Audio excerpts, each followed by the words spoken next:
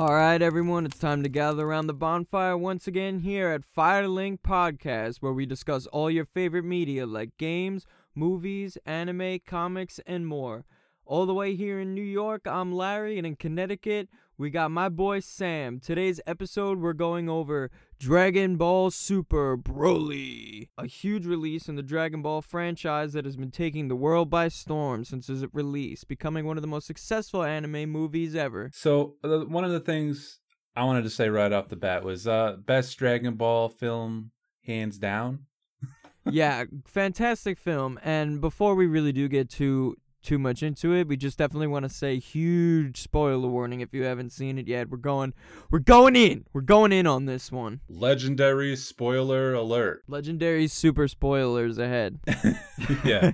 So we're going to do like a deep dive. Ooh, I'm about to dive in. I wanted to do a comparison of the first Broly movie, which Larry, you didn't see, but it's okay. No, this new Broly, like, to me, Toriyama's Broly is the Broly. I don't know nothing about. Yeah. Because I've seen some of the Dragon Ball movies, but I knew Broly was coming up around the time that I finished Super, so I was kind of like, fuck it, I don't want to watch it now when the character's kind of getting kind of ruin your perception. Yeah, I was like, you know what, I want to take in what Toriyama has to offer, and then, I mean, I'm definitely going to watch the Broly movies regardless, just because I want to watch everything Dragon Ball, but, yeah, as for now, I wanted to go in with a fresh mind, because I also know you, Sam, you know, we knew we were going to talk about this movie when it came out, and I figured it would be interesting to see, like, you know, like the differences between the two. It's important to have our unique perspectives of me having all this old Dragon Ball knowledge and growing up with it versus you being more fresh to the franchise but still super engaged with it. The Toriyama Broly, obviously the Broly that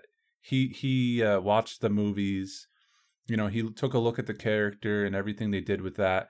And, you know, he thought there was interesting things. So he kind of adapted it to his style. So I could say, like, it obviously is more polished, but it really didn't deviate entirely too much, which is a good thing because you want to keep the character for, you know, longtime fans of that character. I could say Broly's Broly. Like, no matter who does him, he's the guy. He's awesome. And you could even say, oh, a little one note, you know, being a brute. But it's like, no, there's a bit of layers to that guy. He, you know, has a crazy upbringing. He has a good reason. Yeah. He's a good guy at heart. He has a heart of gold. He's just, he's got some anger issues, you know? Just don't touch his ear. Yeah, don't touch his hoodie. Okay, so the comparison. So I would say the character's upbringing and characteristics are similar between the Broly Legendary Super Saiyan movie and this Dragon Ball Super Broly movie. They're both in their normal form, like non-Super Saiyan, just straight up chill, you know, black hair. They're both like kind, gentle, like meek even. Clearly, they have an underlying anger issue, which is why both of them have the constraint. It's a little different in the old movie. It's like a different technology, but it's the same concept where his father, Broly's father, Paragus, has a mind control device in the original, and now in this one, it's like a shock collar. Yeah, it's more like something you would put on a dog. Not some sort of, like, legendary brute. Yeah, it's both, like, the same, but just different. Like, even Broly's clothes in the original are, like, more, I want to say they look more, like, regal, more kingly. You know, they have, like, gold in them and stuff. And in this one, it's more like he's been living on a planet trying to survive, and he made one friend, and he tied his ear around his waist. As a memento, you know, so it's a little different. They gave him more character development for sure. The other difference is the whole setting. In the old movie, it starts off with King Kai sensing the destruction of the South Galaxy by an unknown Super Saiyan, and that the North Galaxy, or where Goku and friends are, is going to be targeted next. Paragus goes to Earth. He greets Vegeta as their king. You know, he's treating Vegeta like he's the king, which, you know, gets Vegeta all buttered up. And he claims to have created a new planet Vegeta, and he wants Vegeta to rule that planet. Vegeta 2. Yeah, I don't think Vegeta's interested at first. I forget exactly the reason he convinces him, but he does. So they all go, but, you know, it turns out, like, this is one of the things that is like the planet in the new one. It has like those green beasts that are like puddles at first or whatever, and then they kind of turn into the full formed creature. There's like deception with that in the original. The beasts are totally different, of course, different design and everything. But on this new planet Vegeta, they seem ferocious and stuff and feral and whatnot, but they're really just slaves of Paragus. Like he's enslaved the planet and he's really up to no good. That is consistent. Paragus is crazed. He's got issues.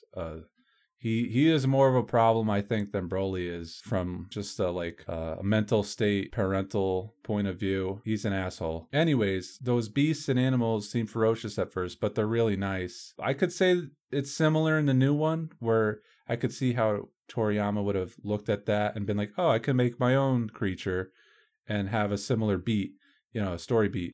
That creature that Broly befriends is like one of the only ones that I think becomes nice until he gets his ear shot off. But his name I don't think it's said it in the movie. Maybe it is briefly, but I just happen to know his name is Ba, just B-A. That's just a slight thing. It doesn't really matter too much, but he was nice for a time until he was injured. So it's like similar thing. Total difference is like Broly's agitation motivation for Goku or Kakaroto or Kakarot. Kakaroto. Yeah. In the original, Broly had met Goku at birth. They were in neighboring Saiyan pods, and Broly had like been really agitated. They were pod mates. Yeah. He was agitated at Goku's crying, and that was his subconscious reason for being ballistic at the sight of Goku and hearing his voice and whatnot. So he would lose control in the original because of that. Different motivation in the new one. I mean, we'll get all to the new stuff. This is just a quick comparison. Broly also breaks free of the mind control device eventually, which is, you would think would happen because you want to see that happen as a viewer. So that beginning part with Broly, one of the reasons why he's like crazy is besides his upbringing, like King Vegeta orders Broly to his death upon learning of his power level, and Paragus was wounded and left for dead, and Broly uses his powers to save Paragus and Broly when Planet Vegeta gets destroyed by Frieza. So it's kind of like a force field goes around them, versus in the new one where Paragus just jumps out a window and hijacks a pod to go after Broly's pod. Both movies have Paragus still wanting revenge on Vegeta or the royal bloodline. He actually wanted to convert Earth into new Planet Vegeta and rule the universe. And the new Planet Vegeta that he tricks all the Saiyans to go to, like Vegeta, Goku, whatnot. There's like a comet approaching that new Vegeta that's going to destroy it. So they have, in that original movie, they have a lot of things going on, it seems a little sloppy, but it's also like, I think it was the 8th film. It was good enough to be like a cult classic and fan favorite character. I've said this to Larry before, but I view Broly kind of similar to Boba Fett, except he's a little more effective than Boba Fett is as far as how he's shown. Boba Fett's overrated. I said it. Yeah. But yeah, no, it's a similar thing. I just think Broly gets more done. Oh yeah, just one more difference, and then we're totally on the new movie, which is Goku gets offered power by all the Saiyans, including Vegeta. He was reluctant at first to give him power, but it allows Goku to fight Broly and punch him in his wound from when Broly was a baby. And it's actually pretty brutal. Like in the animation, he punches him there and Broly like explodes. It's crazy. But everyone escapes the planet and lives happily ever after for now. So anyways, enough of that. That was 2003 for the US, but that movie's old. It came out in 1993. Broly's been around a while. For you to have him be a new character to you, even though, you've been aware of his existence and that this new Broly movie was coming, I find it really interesting. And I want to hear kind of your thoughts on Broly Super and how you feel about the new movie. Ooh, I love the new movie. I mean, not even just Broly in the new movie. I think one of the biggest treats, because I feel like you kind of got two things with this movie. You got what's in the title. You got Broly. You got the big fight with him. You kind of get to learn his character a bit. But I think the biggest treat, really, in the whole entire film, is like the Saiyans. Like you kind of see them thriving a bit. I think one of the most interesting parts is like Bardock and the mother of Goku. I forgot how to pronounce the name. Do you remember, Sam? No, I don't know off the top of my head. Yeah, it was like Gino or something. Something like that. Yeah. But I thought she looked like Caulifla. Yeah, a little maybe they just draw female Saiyans a little similar, but maybe that's also intentional. Yeah, I didn't know if that. I was wondering to myself if that had been intentional or not. Probably. But I was thinking so. Yeah. Because you're saying that the Universe 6, if she's supposed to be like a parallel of Goku, that would mean the closest thing to a female Goku would be like as if his mother had a woman. You know what I mean? If she had a girl. Cabba in Universe 6 also looks like Tarbal a little bit, Vegeta's brother. Yeah, I've actually seen comparison pictures of that. Cabba's just like skinnier. It's got a weird lanky look. Yeah, they gotta beef my man's up a bit. They gotta do he needs to get some work done, bro. But but anyway, seeing that, because you've told me about the Bardock movie and everything, but I kind of am holding off because I wanted to see what Toriyama was really gonna do with it, and I was actually surprised how far he went into it. I mean, when you first go into this movie, a good chunk of it really is like prequel stuff, and I kind of forgot about like Goku and Vegeta for a minute there because they really had me focused. I really wanted to see more of that. I honestly could have gone for probably a whole movie just on that. Like with that level of production, it was like so cool. Dude, fucking Frieza is an asshole, bro. Like, it was such a treat to see the Ginyu Force and King Cold. Dude, I didn't know King Cold was going to be in it at all. I mean, I don't know if that was, like, previously known knowledge, but to see him in it and have him, like, talking for a bit was awesome. Like, it was just another thing to further tie it in. You know what I mean? Like, something that could totally fit, but we just didn't know before that, like, King Cold was there and he was the one to appoint Frieza, that he was the previous ruler of the Saiyans. Because when they kind of mention the Saiyans, in this movie, they kind of depict the Saiyans to be a little more peaceful. Like, it's like there's warriors that sell these planets, but it's like, it's not like every single Saiyan is doing it. Like, there's Saiyans that are home trying to survive for their families and such. Like, Bardock's wife, she looks just like a normal Earth woman, existing. It's just that Bardock is in, is he considered Frieza Force? Is that considered Frieza Force? Or no, the Saiyans are like a different level, right? He might, yeah. I don't know.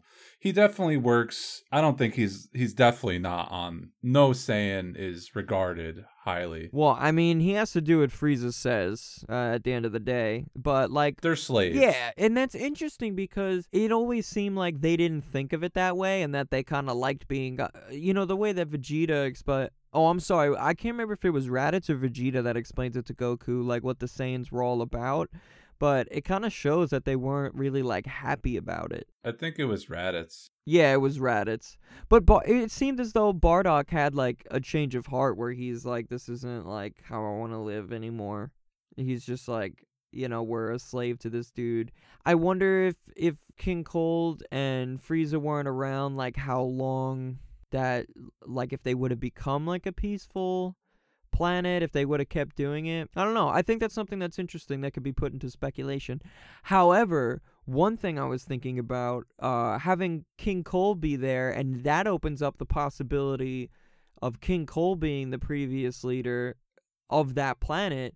That just opens up so more that you want to know more about that family. Like, a history of tyrants. You know what I mean? Like, where do they come from? Do they rule the planets that they're from? Like, what's good with that? Because they seem to always just be on spaceships, just floating around. Yeah. You know what I mean? That, like, could there have been more of a planet and they kind of, like, I don't know, like Thanos did or something? Like, they killed everybody and they're like, whatever, there's the rest of the universe to rule. It had to be something like that. They live like Snoke is in the new Star Wars movies, where he's got like a portable HQ, but they don't really explore like a home planet base. It's like he lives there. The planets they take over are like, even it's like they're real estate agents, but not the ones you want to deal with. But it's like, the people that inhabit the planets, like they must be treated well, like even the people that work for Frieza, not like the Saiyans, but like actually work for them, like, yeah, they're in danger of dying, but I feel like sometimes they're like treated well. I was thinking like, yeah, it wouldn't work. They run by fear of Frieza killing them and stuff, but like it's got to be semi-functional,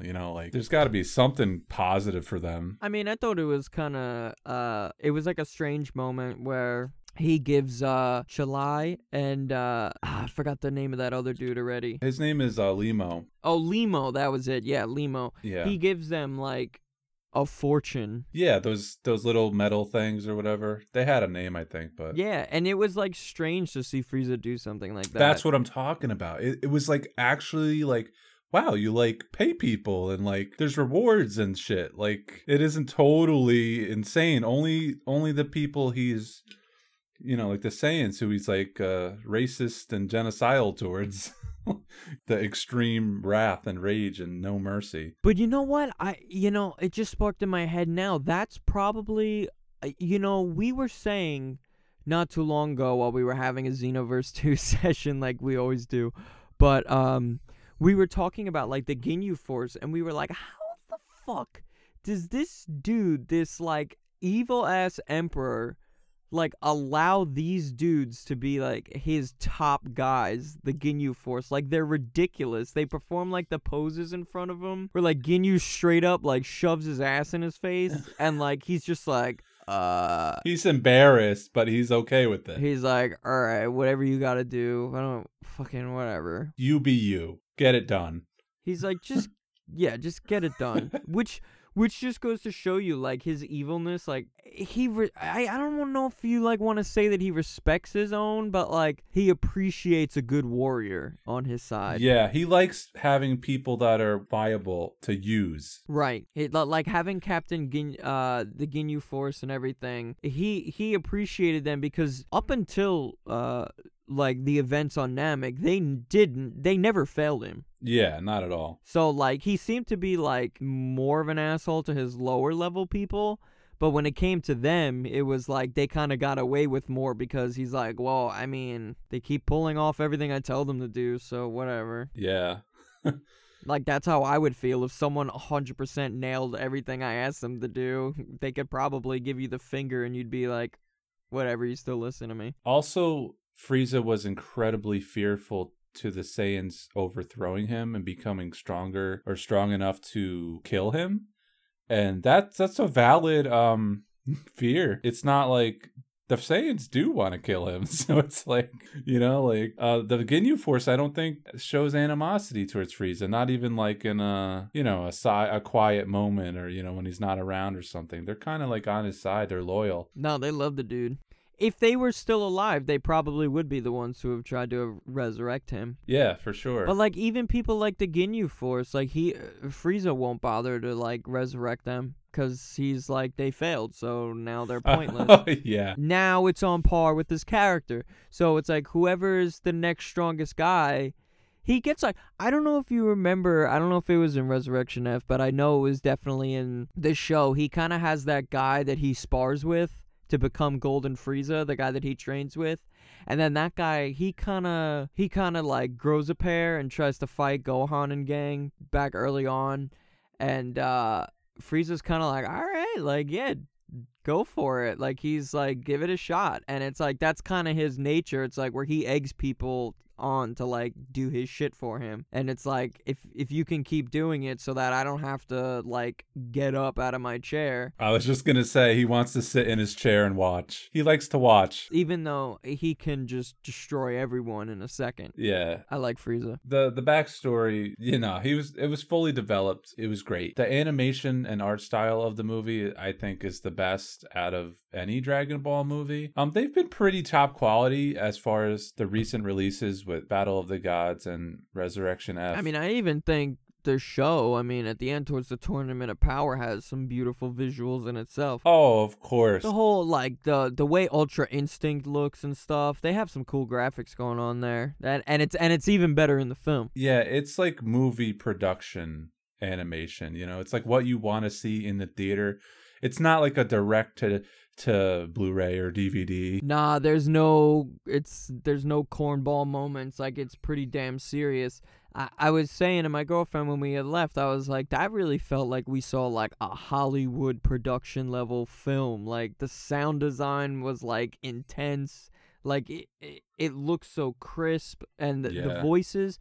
I keep forgetting. I'm like, this is like a Funimation dub that I'm like watching in a theater right now. But for some reason, whatever budget they had to record with is just like phenomenal. I mean, this sounds like Pixar like level sound design. Like, they really killed it.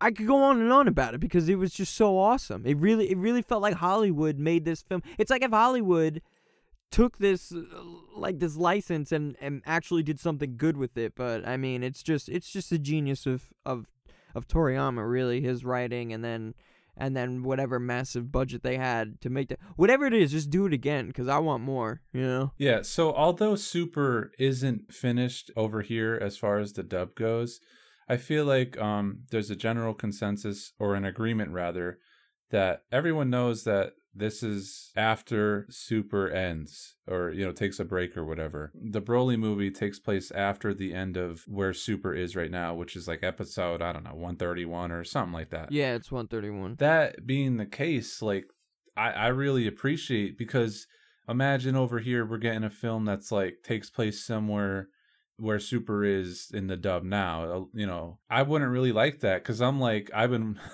been done with it for like a year. So I'm like, I want to see what happens next, what comes next. Yeah, I think I got up to episode 70 on the dub, and then I just watched the rest I just watched till 131 in Japanese. Yeah, so at this point, you know, Ultra Instinct has happened. Even Vegito in the show had happened. And so, you know, they're getting everything, checking off the boxes of what the show, but what this movie brings to the table, you know, I'm getting a little ahead of myself, but, you know, it brings Broly into the fold of Super, which is to say that this is the first movie to have Super in the title, you know, kind of indicating it's an extension of the Super anime, and therefore you should expect it to be canon to the show. So it's really exciting to have that. And of course, my boy Gogeta shows up for real this time, not just like an offshoot uncanon movie, non-canon. Early on in the film, you know, after the whole Frieza Force and the display of power between Frieza, his men, and the Saiyans, how they're just basically bitches to Frieza's whims. It kind of shows you what's going on with the Saiyans, you know, and Paragus finding out about his son, Broly, how he has an extremely high power level.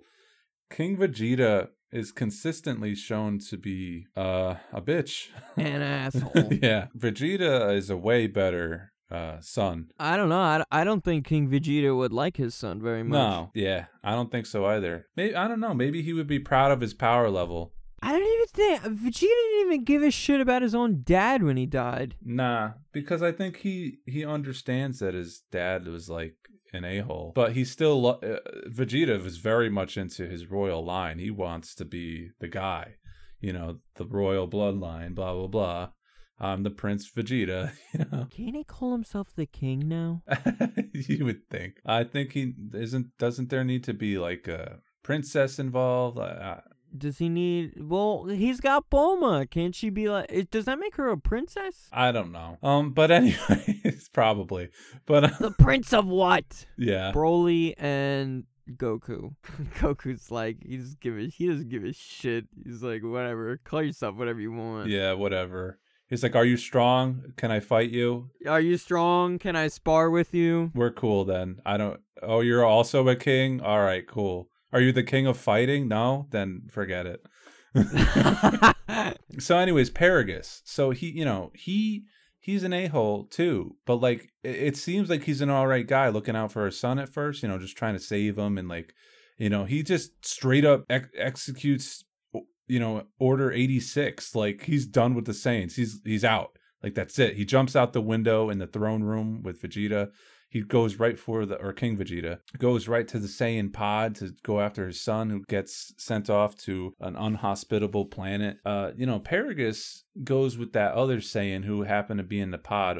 His name is, what's his name? It was like... Beat? Yeah. So they're all named after, like, vegetables. Because, vegetables are nasty, so Saiyans are nasty. So, I don't know. It's their little joke. It's basically... science. Yeah. Anyways, Paragus judges all Saiyans like as these untrustworthy, nasty things. That's not shown with the characters that you see. I mean, yeah, King Vegeta is an a-hole, but even the people around him, like his scientists or whatever, they seem kind of chill, and so, most of the Saiyans seemed all right. But he judges them as he is himself, so he's a scumbag. So he projects his stuff. Well, I mean, even that one guy, Beats, if that is his name, even him, he kind of throws a comment out there when they're flying toward. Oh no! When they first land on the planet. Yeah. He's kind of ignorant. He stares right at the moon, and he's like, "Oh, look!" And he's like, "Dude, don't stare at that. Look at that, pretty." Yeah, he's like, "You'll turn into an ape," and he's like, "Oh, sorry, I've never actually done that before." And it's like, if he's an adult and that's never happened to him before, that just kind of shows you like there's an even lower class Saiyan where like they just kind of exist on the planet. Just a civilian. Right. He's just a regular civilian. He can turn into an ape, but it's nothing like he's even probably way lower down on the chain, farther away from Bardock. Like he probably couldn't even fucking last a day against Bardock or a second. Oh, not at all. No. Bardock's a good fighter. Right. But I'm just saying, like, and Bardock and Goku, they were, correct me if I'm wrong, they were considered, like, lower-class fighters. Oh, yeah. But even Goku as a kid could probably beat the shit out of Beats. Definitely. You really have to stress, he's like a Earthling civilian type level dude. Yeah. Just a dude happens to be Saiyan. Yeah, and it's like those people... He's kind of like Tarble, Vegeta's brother. Tarble's just like that. He's not like a fighter. But I like that. It like humanizes the Saiyans in a way. It's just kind of like sometimes in Dragon Ball you get lied to, and I think it's not that you were lied to, but you were withheld information.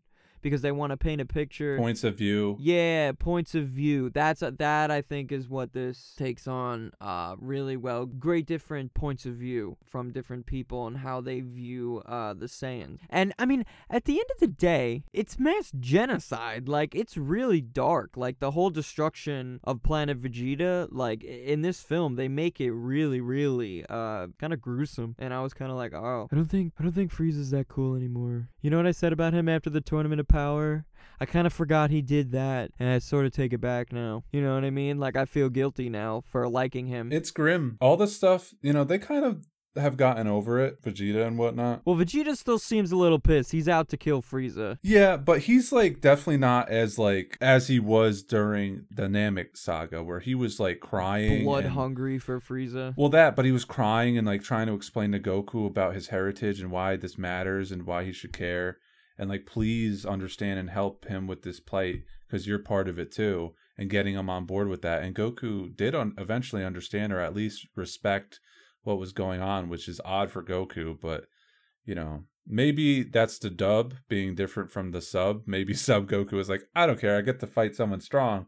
But I thought it was pretty heartfelt and a real trauma thing from Vegeta that he had to live with and address, and always being under Frieza's foot. I don't even want to say he's dumb because he's under his foot, like he did, just to the whole Saiyans. Like even Beerus had King Vegeta under his foot, so and they still haven't addressed that Beerus was the one that ordered the planet. No, I thought maybe that would be in it, because that could bring it back to Beerus being evil again. Yeah. Well, or at least Vegeta getting really pissed at Beerus and trying to take him on. Like, that's a stretch of, it could be explored. I think, they plant those seeds for reasons. I think they hold them just in case they want to do it, like down the line. Because Beerus is the end game final boss as far as power level goes for Universe 7. I believe. I don't think, Whis is stronger, but that guy's chill.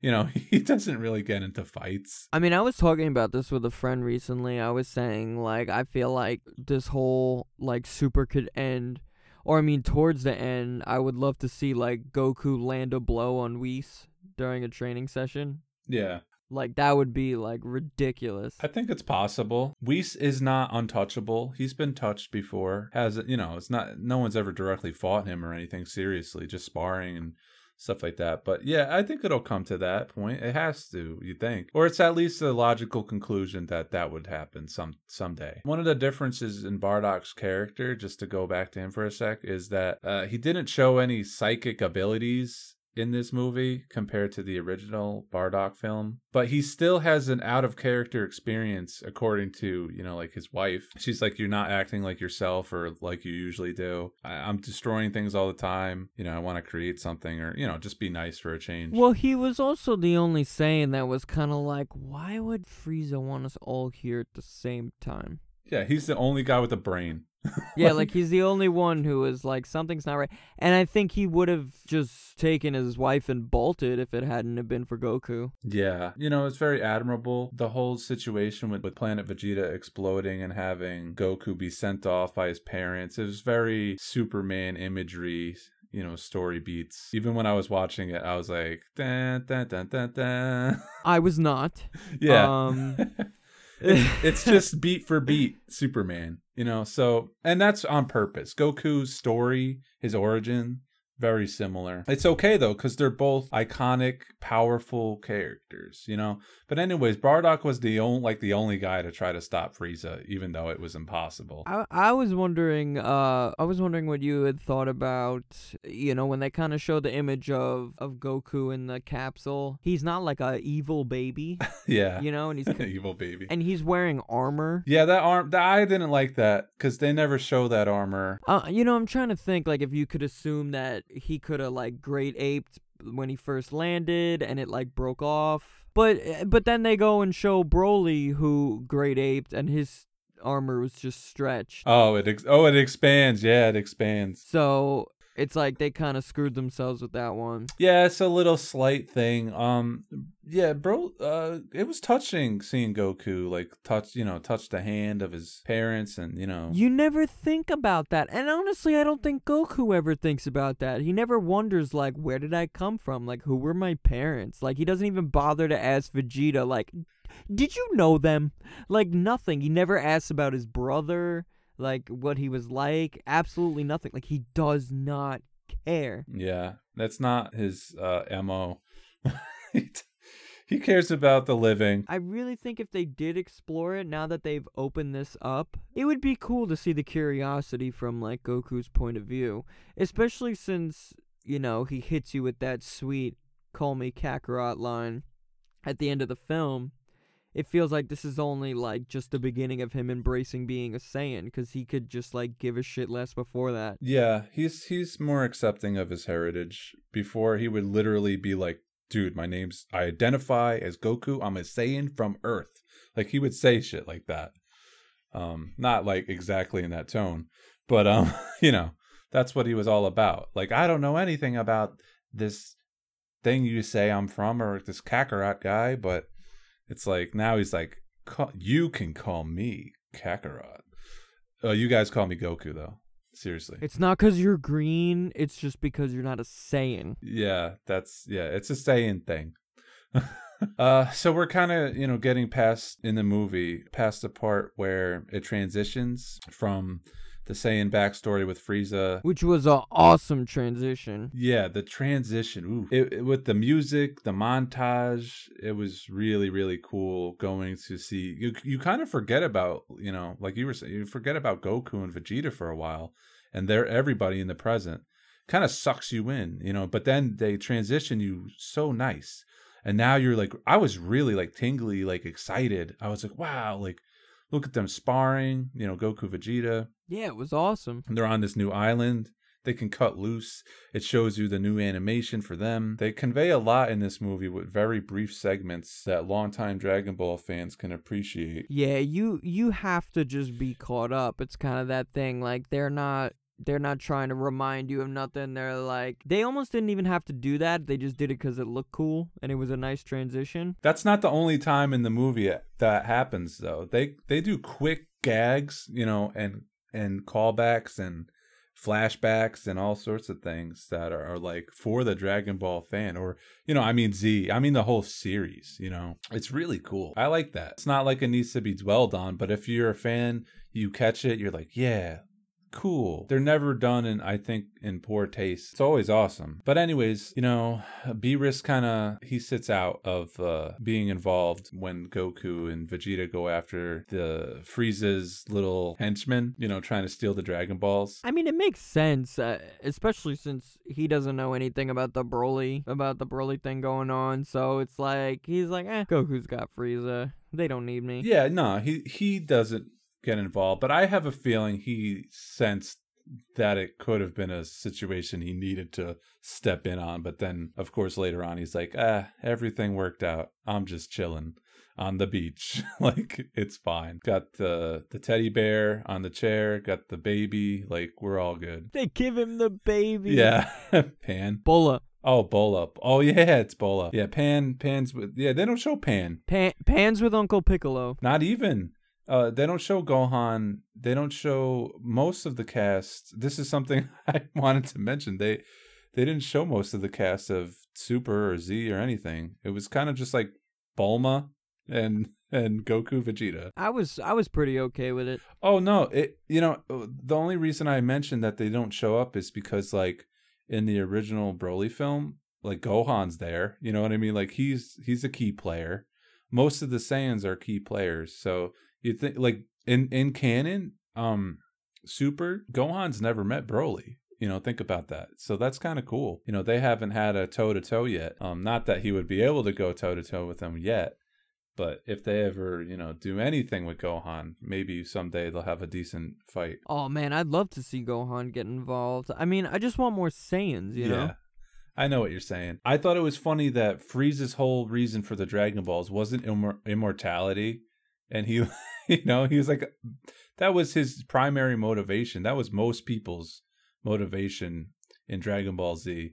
I gotta live forever, unlimited, power, unlimited life. I love how he's just like living his suffering. Yeah, exactly. It's really funny. They have a lot of humor with him in this, as well as like showing how brutal he is. He's a scumbag. As well as Paragus. I think it's unbelievable what they did with that character. With Frieza? Yeah, they really, I mean, come on. Toriyama's a genius. He's so evil, and it's just like the way they worked him into Super. Just the way they worked him into Super the first time was cool. But then the way they bring him back to be like a character, and then they bring him back again in the movie to this whole thing is his fault, really, Yeah. Everything is his fault, bringing Broly, bringing on Paragus. The whole thing is him, really. He's the mastermind of it all. I was kind of wondering when they did get the 7 Dragon Balls, like his whole thing, just as well as I do, if even more so, that Dragon Ball is always trying to throw people off. I was kind of wondering if the whole growing 5 centimeters thing, I was wondering if that was like a lie to make you go like, huh? Like if he was just like fucking with that dude that like asked him just because he didn't want to reveal what his real secret was. But then like that was it. They never go back to it, so I'm just kind of like, oh, I guess I just kind of have to believe that one then. Like that was just, he really just wanted to grow up 5 centimeters and not anymore, because anything more than that would be too noticeable. So yeah, so Bulma wants to wish to be 5 years younger, and he wants to be 5 centimeters taller. Yeah, and they both are intelligent characters. They both are like real sensible, and they have some social awareness. So great minds think alike. Yes, and they're both terrible people. So I'd say Bulma isn't as bad as Frieza, but she has her moments. I've hated her very much at times. I thought it was really funny for Frieza to want to be 5 centimeters taller, and for me, it didn't exactly throw me off. It would have, but I actually remembered rather, that in the original Dragon Ball with the Red Ribbon Army, they had Commander Red. So their whole endeavor, all the Red Ribbon armies, their whole mission of going around to collect the Dragon Balls and get into all these fights with Goku and have people dying and getting injured and hurt was just so Commander Red could grow because he was short. That's a thing where you have these leaders, these asshole leaders, sending people off to do all their bidding, and just for it to be something as stupid as like, I want to grow a little. Like, well, it's also funny because I thought it was stupid at first, but then I thought about it and I was like, there's been many times where I'm like, Frieza's so little. Yeah, and everyone in the movies like, your scouter's on, don't like turn it off, he'll hear you, about him being small. You know, he definitely has an image problem, self-image. So I just think it's funny how only a show like Dragon Ball or even Toriyama can make it work where there's such serious moments at times, but also a lot of time for comedy. For that joke to land in the original Dragon Ball and for it to land in Super, it reminded me of something funny related to video games, which is, it reminded me of any time a Wii U game would come out and it was like a good game, but nobody really talked about it or knew about it on the whole. But like it was sold for Switch and it's super successful, you know, so it's like it lands, like the joke lands. So it's like they reuse something from the past, but it's like, yeah, but now everyone's watching it and they're paying attention. Whereas I don't think many people would remember the Commander Red thing. Like it's so long ago, you know. If you have the whole entirety of Z, unfortunately you have GT. You have movies upon movies, and then you have Super, and establishing Frieza's kind of refresher of a character. Like, he's refreshed. He's so much better now, I feel, as a character. Most characterization in Super is much improved, namely Vegeta and Frieza as being the most improved, I feel. Yeah, definitely, I would agree. Broly fights, he gets sent out like an attack dog. You know, that's his whole thing in the movie. That's like, Broly, you know, like his dad calls him, and he's off, you know, doing whatever, or he's behind him in this case, on the ship, and he's just like, bam, like he just goes into action, like he's trained to do so, like almost like he's been programmed, you know, like to attack on command, like an animal. They fight, and you know, it's great. The movie was great. The end, no. So I just thought it was really cool how like Vegeta gets in his licks, you know? Usually it doesn't go that way. Yeah, it was really nice to see Vegeta not get tossed aside. Yeah, and seeing Vegeta's Super Saiyan God form just to like reaffirm, yes, they can do it before going blue. And, you know, it's really cool. And yes, like, you know, like red is the form before blue, like in case you forgot. Because they don't do it a lot in Super, the show. They mostly just go blue all the time. Well, they do it. I don't remember Vegeta doing it at all in Super. No, I think this is the first time. Yeah, this is the first time, which is cool because it's like, you never see him skip a form. You always see him catch up. But then like he like skips over two, and it's like, what? And you know, you can assume, well, you obviously knew he had the ability to because it's just regular Super Saiyan God. Yeah, he had to have, but it's like, that's still just strange to me that they did that off screen. That was so odd. Yeah, I don't understand, but you know. However, you don't even see it again until the Tournament of Power. Until you see Goku use it. So, you know, yeah, that's a bit of an oddity. But yeah, Vegeta, he's a bit like cutthroat to Broly. He like uses like a killing blow against him, you know? Yeah, like Goku's like even pleased with him to stop. Yeah, he tries to kill him. You know, like you're going too far kind of deal. Vegeta does not care. Nah, he's still got it in him to kill. You know, that's just his seriousness. And that when they, you know, when there's the Gogeta fusion, I think that's the part of Gogeta that is that edge. Goku has it in him too, as was shown in Resurrection F's. When Whis says like, you can't be playing around. You gotta kill him. And then when they reverse time, he just goes right at Frieza with a Kamehameha to kill him. Like immediately. Like, because he had to. But that's character development. That teaches Goku that he has to be serious when it's time to get serious. And so if he's serious... Yeah, and I mean, it's not like that's the first time he's killed, but like... You know, and that's just an interesting character personality that, he's not like a Batman where he's like, I don't kill. He's more of just like, well, I'm not trying to kill anybody. Yeah. I just want to like fight. But when it gets to the point where it's like, oh, like there's legitimate, like if I don't kill this guy, I can't just knock him out and he'll stop. Yeah, because he just wants to become friends with people and fight with them later to get stronger. So, like, killing people's like, really? I really have to do this? Like, there's no way this guy could just, like, not be a total asshole?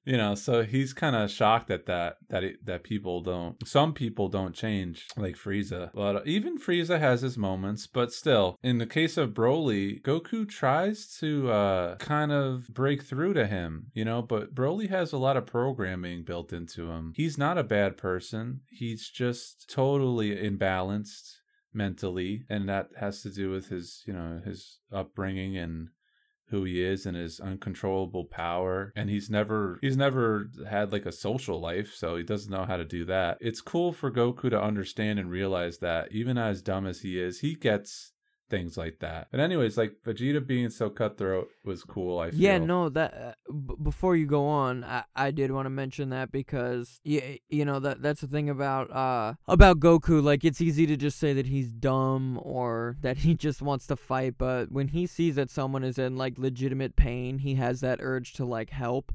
Yeah. Like when he first goes into it, he's like, oh, someone to spar with, but he's such a I would say a seasoned fighter and just like a genuinely pure-hearted human being, or Saiyan, I should say, a genuinely pure-hearted Saiyan being, that he can like sense when something is off in somebody. He's like, oh, this guy is like trying to kill me. Like, but you don't need to do that. But like against his own will, like right. This is like an abnormal rage, like there's something more here. And don't forget, he's fought Kale before. Yeah, although it's never mentioned in the film, but yeah. Yeah, it's never mentioned in the film, but he's gone up against this, like, type of berserker mode before. Yeah. Like, that straight up uncontrolled, like, relentless power. Like, he's not unfamiliar to it. He's like, oh, this is somebody working on something else right here. Right. Like, this isn't control. You're not in this for the fight. You're in this for this is bloodthirst. Like, what's going on here? And then he even says legitimately word for word, he's like, I can tell you don't want to fight. And he's like, that's strange because you're like outrageous right now, but you don't want to do it. Yeah, like you don't have to listen to these bad people and do what they tell you and fight on their request or command or whatever. And that's an interesting part I definitely wanted to highlight, is that Goku, when he's telling him all this, he shows off a new power. At least I think it's completely new, and I would call it key binding, where he's binding Broly's energy with his hands, like he's physically holding Broly. Was that when he turned green himself? Because I swear to God, that was a moment in the movie where he gets like key blasted by Broly and he like absorbs it. Maybe, but this is like they're like toe to toe, like having that conversation. Like he's holding him on the ice, talking to him, like you don't have to do this and whatnot. And Broly reverses it a little, I think. Like eventually he breaks out of it. Because Broly's whole thing is he learns on the fly, and he can adapt and whatnot. And he's like a prodigy, genius, like fighter. He's the legendary Super Saiyan. He can do anything. But I thought it was really cool to show Goku's mastery over energy like that. He doesn't do that ever. Like, yeah, he definitely shows his moves and whatnot.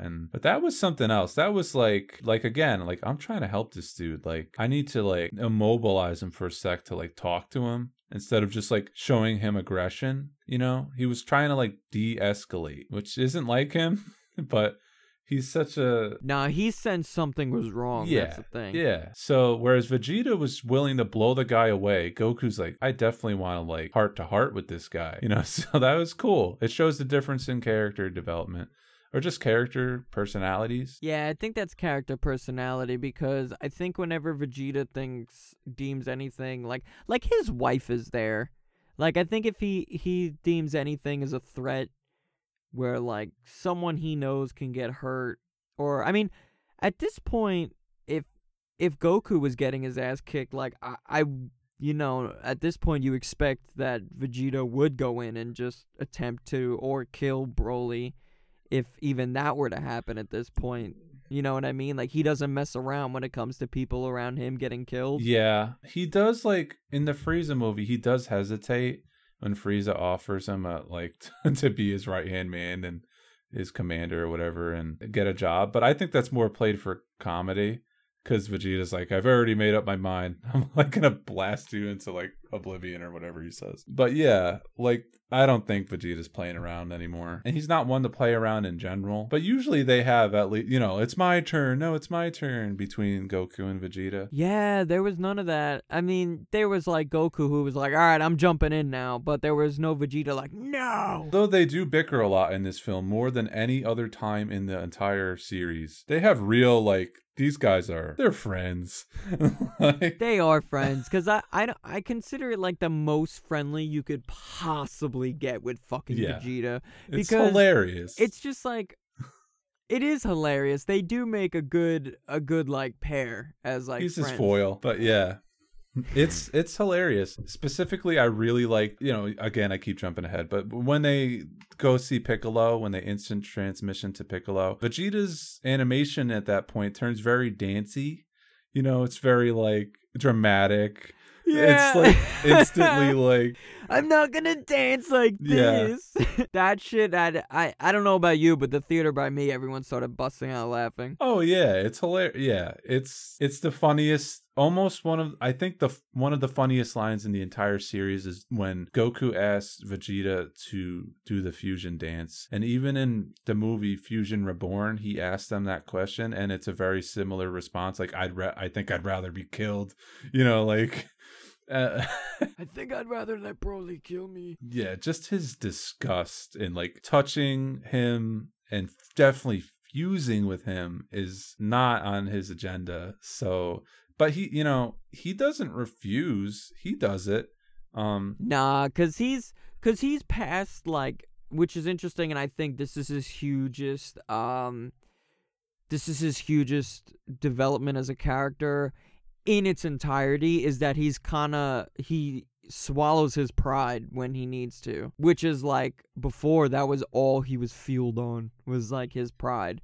And now he's like, fine, like he'll admit like, I can't beat this guy on my own. Yeah, they need to work together, which is the character arc that started with Resurrection F, where Whis is trying to tell them, like, if you guys work together, you'd be unstoppable. Oh yeah. They say that in the show too, but the first time you see them really do that, I would say, is Majin Buu. Kid Buu. Yeah. And it's like, dude, I think you remember when I first saw that, I was like, oh my god, like they're fighting together. It was awesome. And it's like, I need more of this. And Super is like, yeah, we know. And they ramp it up. But, it wasn't until really like the Tournament of Power, when they kind of fight Jiren together and they start doing like combo moves and shit. But then that's what they do against Broly again too. So it's like, okay, it's pretty much a surefire thing that they fight together now. Even if they do take turns, they kind of have a formula now where it's like if it starts to escalate, they kind of both go in.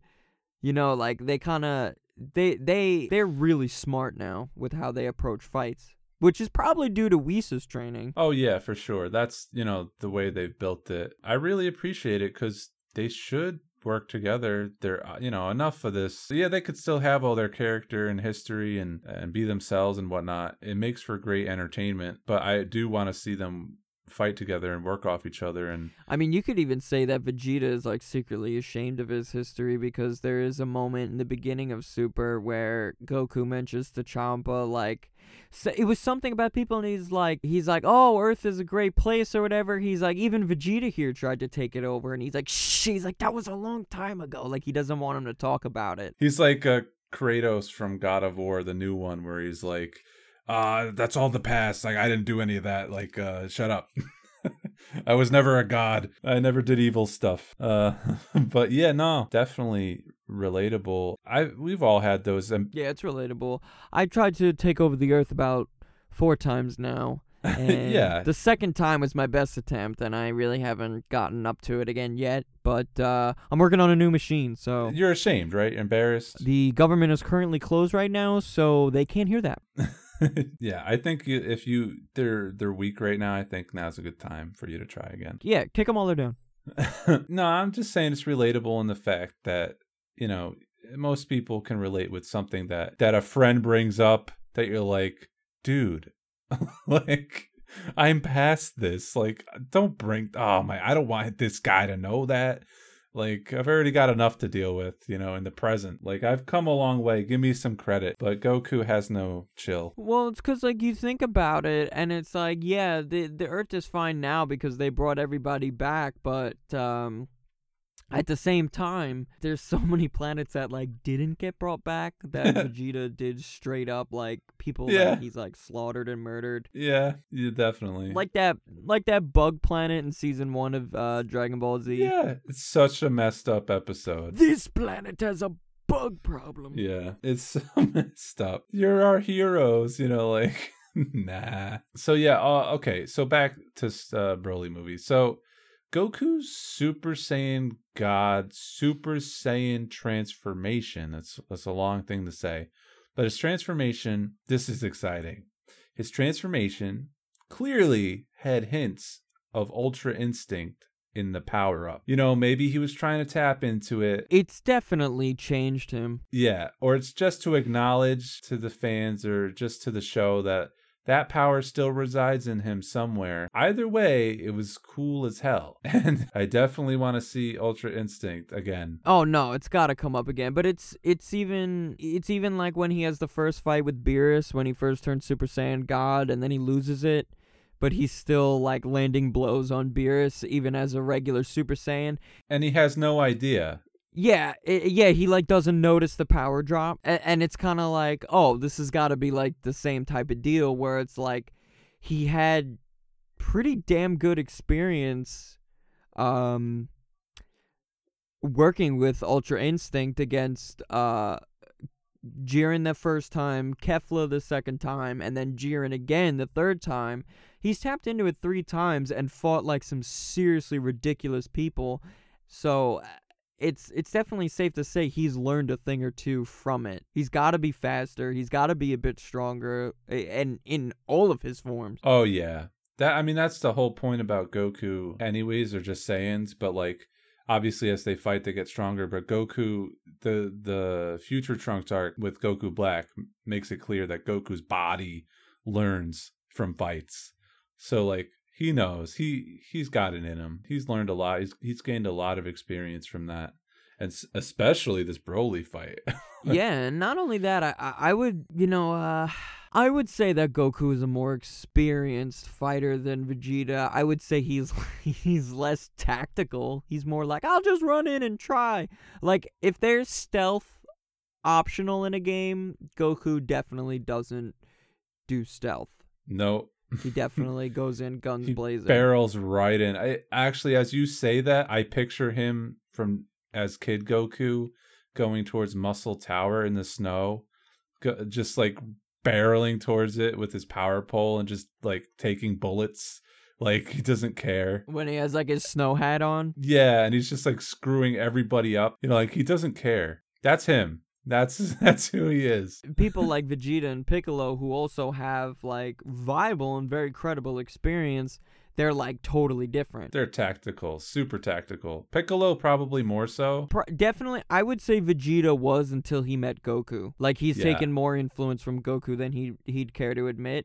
Because I mean, when you first met this guy, he was relying on like scouters, like actual like technology, and then because the whole thing when they send Goku to Earth, Bardock even says like, oh, they're not that technologically advanced. So it's like they kind of rely on technology, and Vegeta it's kind of like he learns like mountain man ways, I guess. He learns like, oh, sensing energies, like all these different techniques and just rely on your own ability. Yeah, like he now knows exactly how to, like, he's all about like his training armor and shit, and then he kind of like loses care for it as time goes on, because it's like Goku's been wearing the same goddamn clothes like his whole life, although they're weighted at times. But yeah, he wears his gi. That wouldn't even be of any use to him anymore. Yeah, Vegeta's come a long way. I mean, that's cool. The part of the movie that's great is it shows you the origin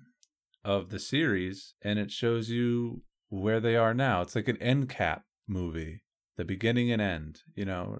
But it's not the end, but you know what I mean. The current state. And the pettiness that you have from Frieza, that intelligence but pettiness at the same time, to kill Paragus, to push Broly over the edge. It was so comical but so evil at the same time. He has that quick little Grinch-like, you know, smile flashback to Krillin dying and that being the trigger for Goku turning Super Saiyan. And he's like, ooh, I've got an idea, you know, like, you know, like he just blasts Paragus like, oh no. Like, and Paragus was like serving him loyally. Yeah, Paragus was actually agreeing with King Vegeta's sentiments that Broly was indeed a problem. Which was interesting because he was showing character development. Maybe he could have changed. Well, I mean, I think it was also coincidental where it's like King Vegeta was right, but I mean, it's Paragus's fault that Broly is the way that he is. Like, he was raised like shit. It's like a self-fulfilling prophecy almost. Yeah, he like did it to himself. So he's kind of like, oh, King Vegeta was right because, you know, I mean, I made him right, you know? Yeah, you're right. It's his fault. Yeah, he has nobody to blame but himself. So this is a side note, but I'm thinking about it at the moment. So there's a distinct focus on pupils' eyes in the movie, and they were focused on a lot close up, whether they were distorting, changing, different colors, sometimes no eyes at all when they rage out. Even Goku does it, I think, at one point. Oh, yeah, that was sick. But yeah, I thought it was very interesting the way they zoomed in on pupils. Like, really, stylistic. It's got to be a rage thing with Saiyans, because if you remember the Super Saiyan rage with Trunks, that was like the first thing that happened when he went into like rage mode, was like, it was just white eyes. Yeah, no, it's rage mode. That's what it is. No, you're right. I'm just saying, like, not even the rage mode, just like even Broly, you know, they just like go, when he's flying, they go right up in his face. Oh, they also go like, I think they did this in the show too, but they also go like first person mode in the animation, like to show you Broly's perspective. I don't remember that in the show, but when I was watching it, I thought it was Ultra Instinct where they did it, but I don't remember fully. I just might not be remembering it, but I don't recall it. Yeah. But holy shit, was that cool, it's cool how they did that. Like, I didn't notice it at first, and I was like, yo, that's sick. It gave me like a 3D feeling without like the gimmick of it being a 3D movie. You know, and oftentimes in these movies, I've noticed they switch to a CGI to display more like grand ideas for a fight or something. I noticed that there's nothing wrong with that, with giving a different perspective or art style for a moment, or even a concept. It's done in a good way. You know how, like, I don't know if you've ever seen it, but it's like there's a shitty Doom movie and they show a first person's. No, the one with The Rock? Yeah. Yeah, I've seen that, where he goes like first person at the end. That's a bad version of that. There's a good way to do something like that, where it's like, yeah, it's like you're the guy, like the game, or like you're inhabiting this character or something, or, you know, it's their perspective. There's a bad version of that, Doom, and a good version of that, Super Broly. The good movie that we just saw versus the bad movie we saw like 15 years ago. It's weird how my mind connects things all the time to different medias, but yeah, that's what I thought of. So, I got it. Yeah, no, I'm glad you saw it, but I also am sorry. The Doom movie. It's definitely a win-lose situation right now. It's hard to really focus on the events of what took place when with the Broly fight. But I'll just spit some things out where it's like Broly, he's a beast. Yeah, when he is fighting Frieza ends up going golden eventually because he has enough. You know, he's like, that's it. I have to fight. You know, like, he's kind of agitated. One thing that was interesting before that fight started is that he makes it very clear that Goku is to be left to him, and then when Broly goes after him, he's just like, meh, I guess he's gonna kill him. Yeah. He's just like, okay, I give up. You can have him. And I'm like, really? It's funny. He's probably like, just kill him. Like, just get rid of him at this point. He's a problem. And then, they teleport Goku and Vegeta to Piccolo. And, you know, he doesn't have Senzu beans. They always ask him, do you got any Senzu beans? He doesn't. And I'm always like, why did they ask Piccolo Why don't they go to Korin, the guy who makes the beans?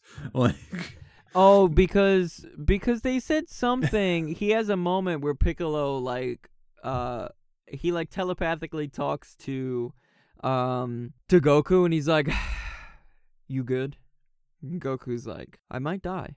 And so he's like, "If things get crazy, like I'm gonna teleport to you." And he's like, "All right." right. Piccolo's like, I can't like help though.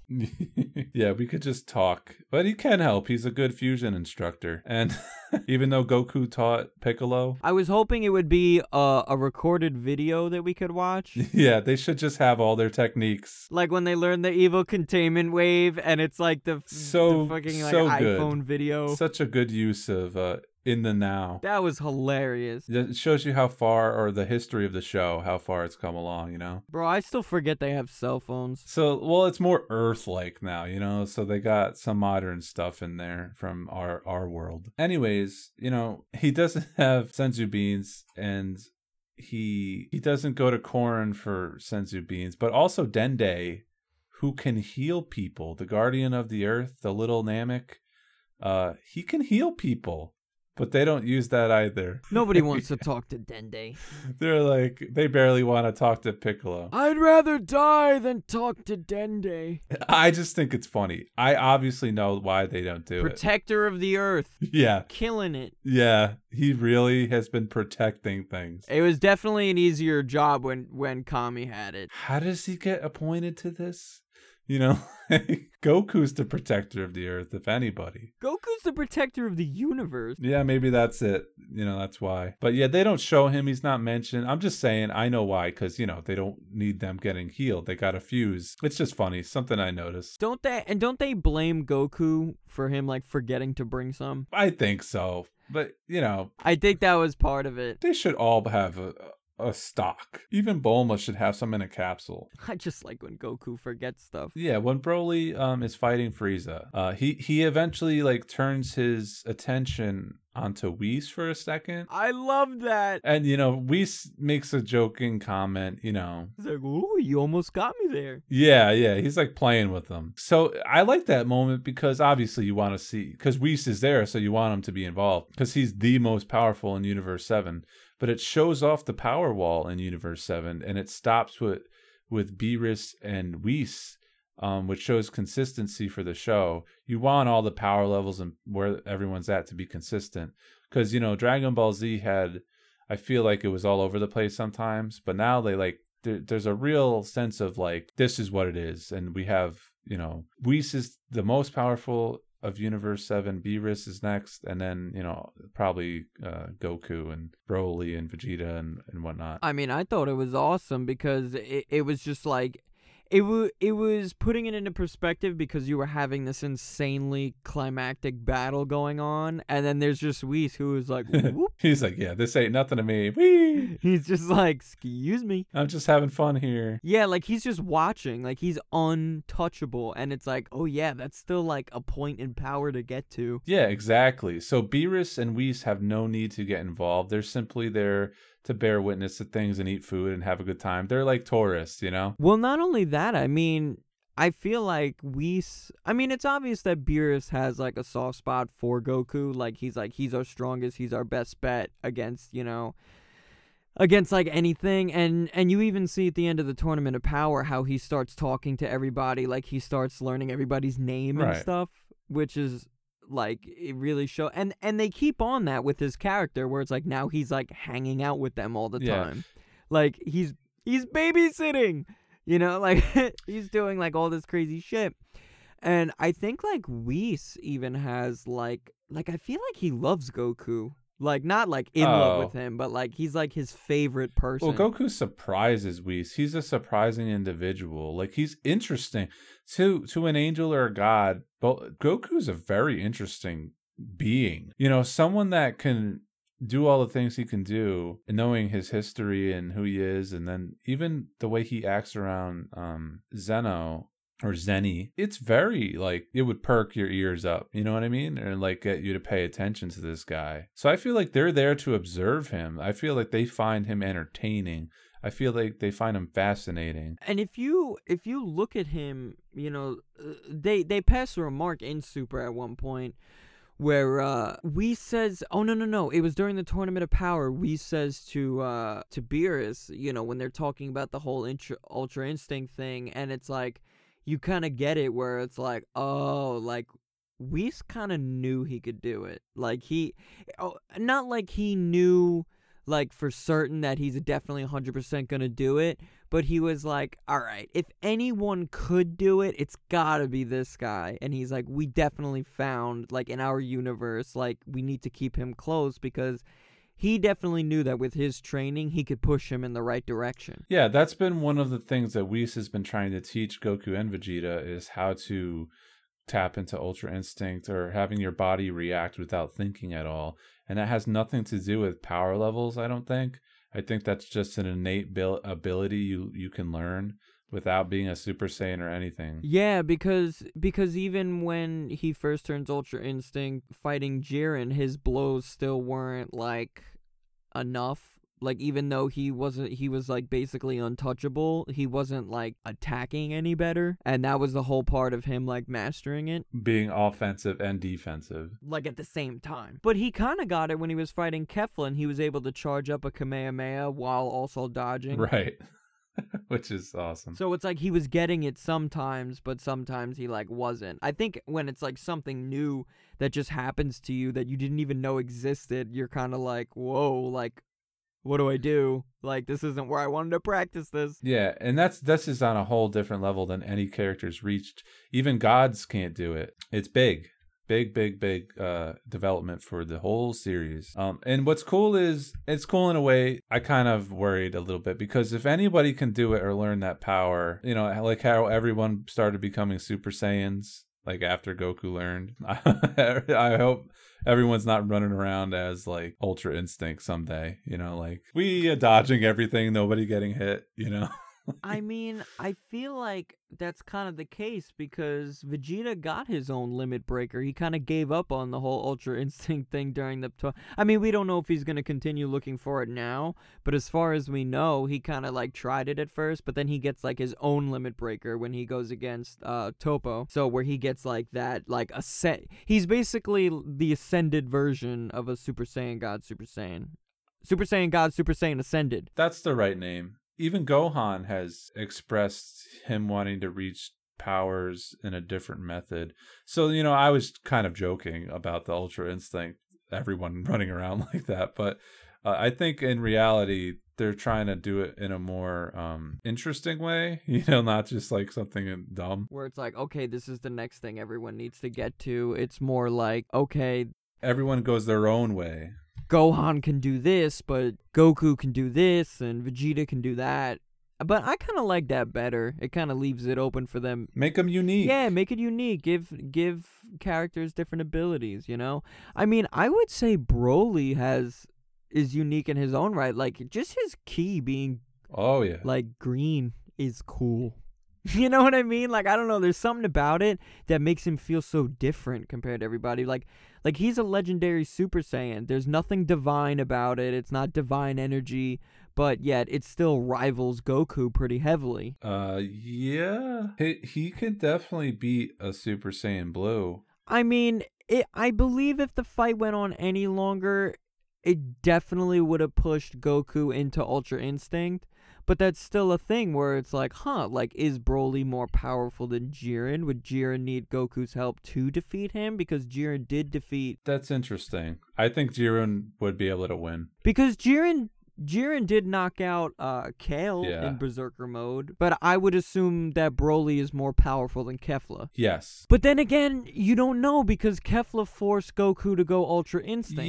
Yeah. But maybe with what he's learned from Ultra Instinct, he can bring with him into Super Saiyan God, Super Saiyan, and then that's enough for Broly. But that wasn't enough for Broly. They had to fuse anyway. Yeah, Broly, I think he has more fighting experience. I think that's why, like, he's better at being a legendary Super Saiyan than Universe 6 version of that. Well, he's also, like, out to kill you. Like, he loses himself within the rage. That rage is also overcome in the Tournament of Power. and there's a regain of sanity that Broly doesn't really have. Right, when Kale learns how to control it, she has like a new form. Yeah, and Broly didn't get that yet, and I feel like at the end, I feel like he might. They're leaning towards that character development for him, where they wouldn't do it yet, but I feel like he's going to get that too. I'd love to see like a new team. I'd love to see like a Universe 6, Universe 7 team up. You know? Like Goku, Vegeta, Kappa, Caulifla, Kale, Broly, like Hit. it seems like that's what they're leaning towards because, you know, with like Champa's close relation with Beerus, like they're not going away. And Vados is her name? Yeah. Yeah, Vados is Whis' twin. Like, it's legitimately parallels down to the Destroyers and the Angels.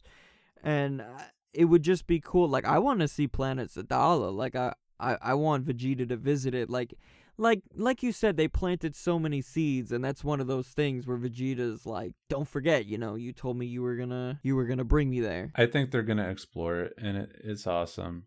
Isn't Earth back in Universe 6? Isn't that something that happened? They have an Earth. It's just like a normal Earth, though. Like, you know, doesn't have Saiyans on it or anything. It's just people. I hope they explore, and they certainly have been getting buddy with Universe 6 and kind of mentoring them.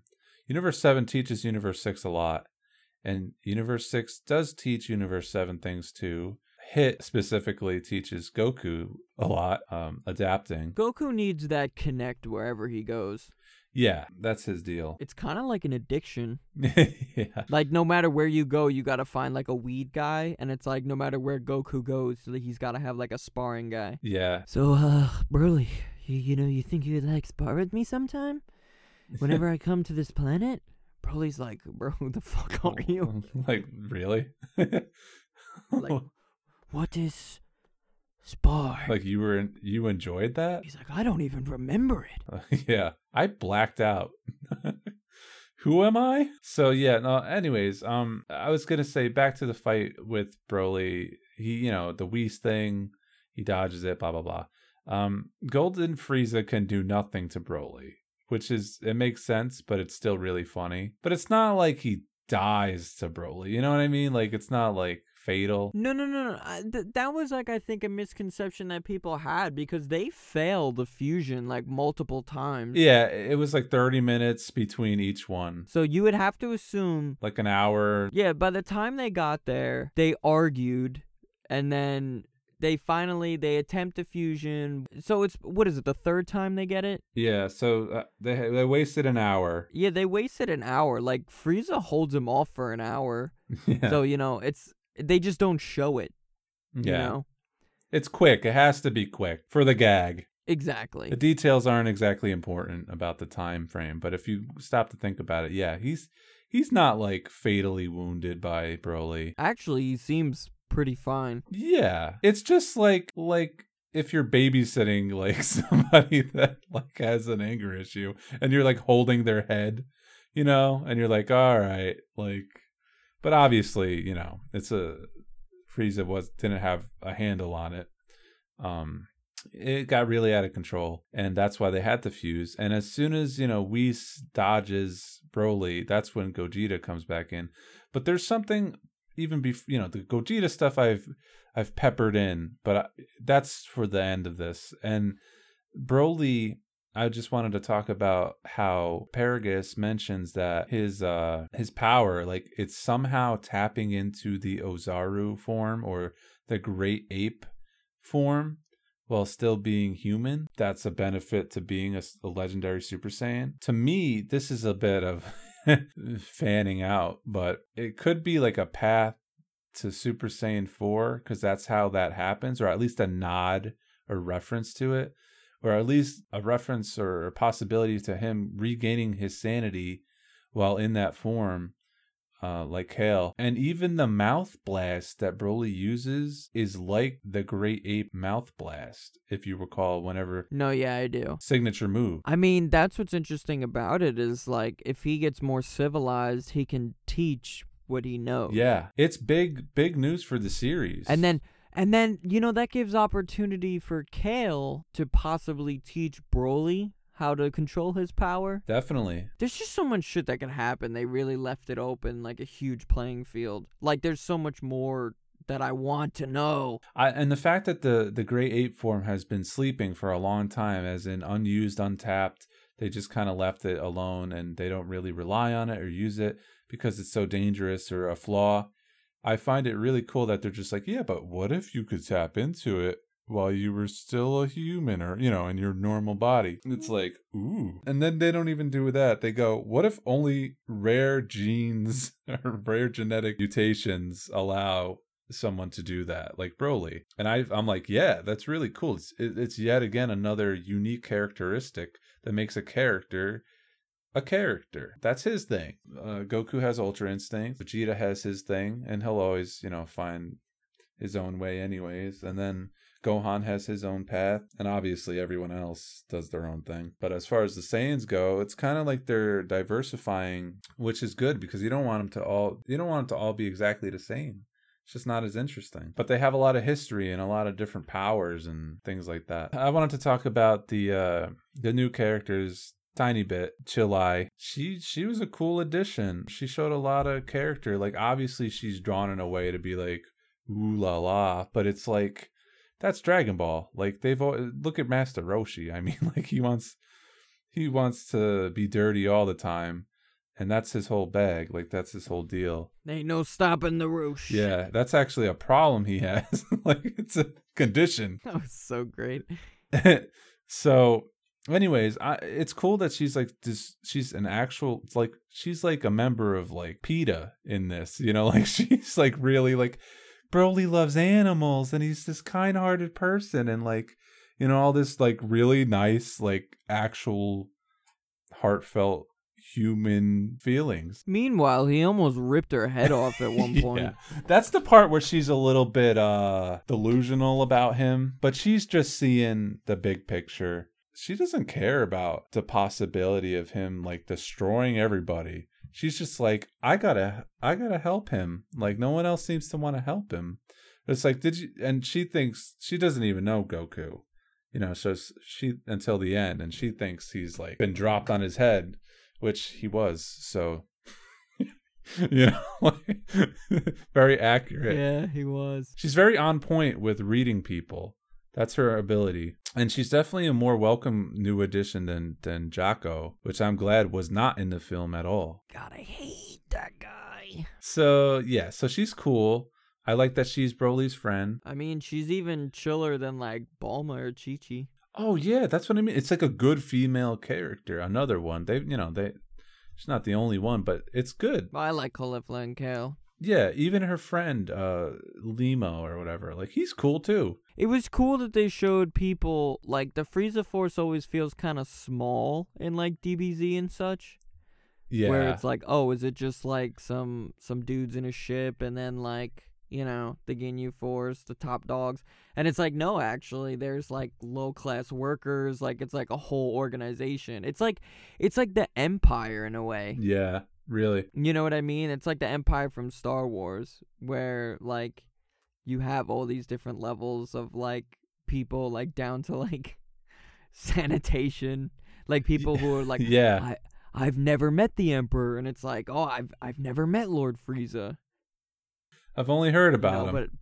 But I work here. You know what I mean? Like, it kind of shows, like, oh, like, it's not just, like, Frieza and his boys. It's like, no, it's like an army. And again, showing layers, point of views, perspectives. The show can always shift that instantly, and it's really cool having Chilai and her friend. They bring a whole new element to it.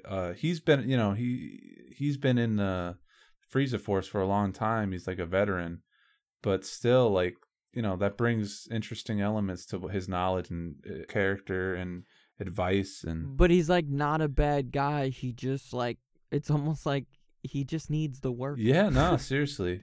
Although he does leave, which isn't good for him. And then what was her thing? She was, like, a criminal, but she only joined the Frieza Force because she knew it would keep people away from her.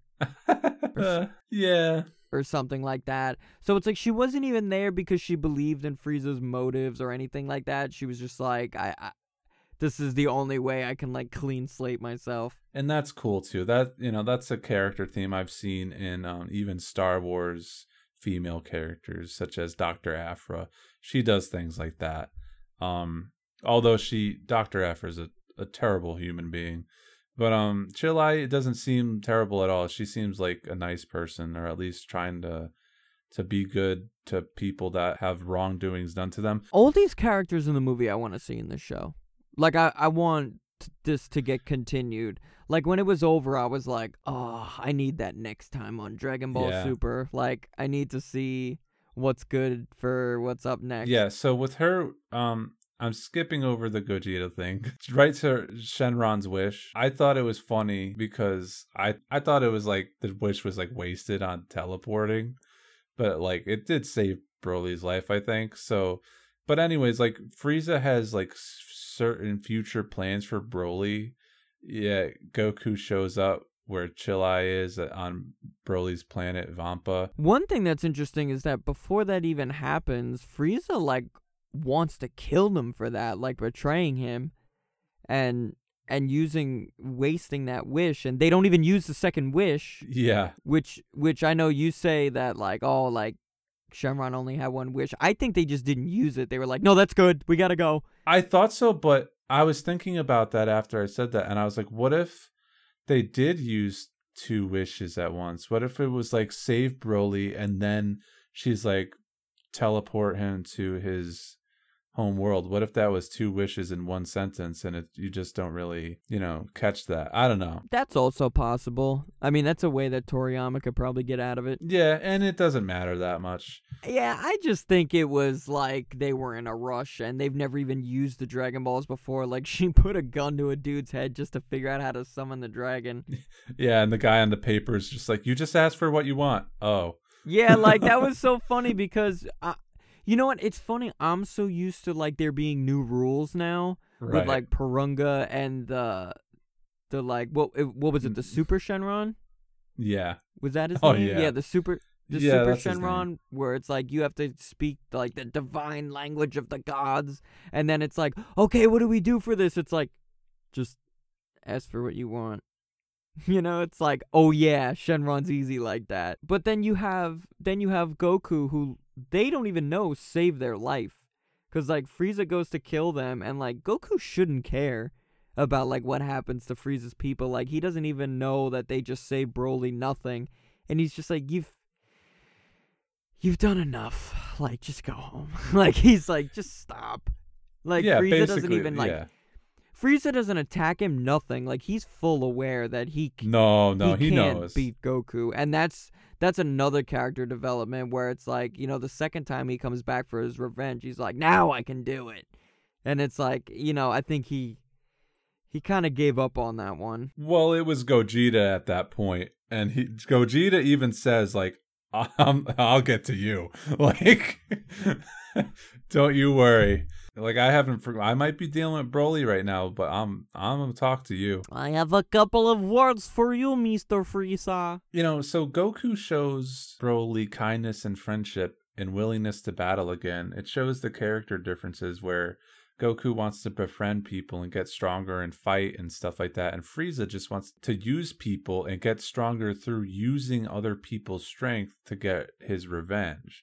And, I mean, we've already touched upon that a little, but like, that's just, driving it home that like at the end of the movie, that's what they want to show you. Like Frieza has this whole speech on how he's going to use Broly in the future to like, once he learns how to use his power more with his friends and whatnot, how he's going to use him to fight Goku and come back to Earth and whatnot. But Goku just instant transmissions and like, hey, we're friends now, just to let you know. Like, I'm cool, you're cool. That was fun. It just, to me, that was showing me that it's not over. But it also undercuts Frieza's like whole ambition, like say like Goku's just like, I don't think Frieza knows I could just like show up at that planet. And just it shows that Goku goes beyond what the whole series, like what people are capable of. I mean, I know that that's his character anyways. It's like he gets everyone on his side in like a minute. He's a shonen character, you know, the same thing with Naruto, where everyone's like, they hate him at first, or he's abrasive towards them, and then they're like, I like this guy. Somehow I come around to him. He's got a unique quality called being the main character. Well, there's also, but I think there's more justification behind how Goku does it. Like, you watch it and you're like, how could you not like this guy? Where, like, me personally, I never felt that way about Naruto. I might piss people off, but I always found him I felt like how Sasuke felt about him. He was like annoying. He's a little shit. Like I found him to be annoying as fuck, like all the time.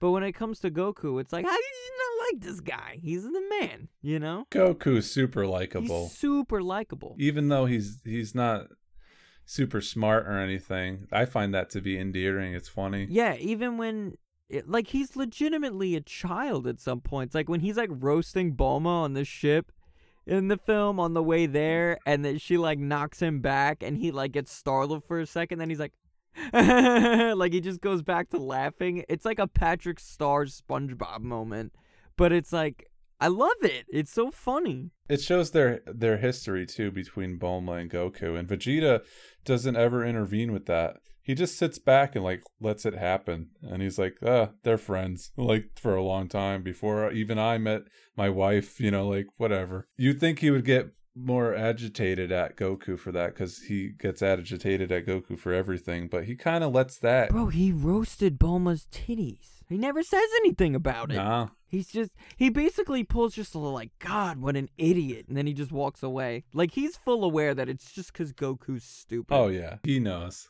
He fully accepts it. Goku's a dumbass. So he's always been that way.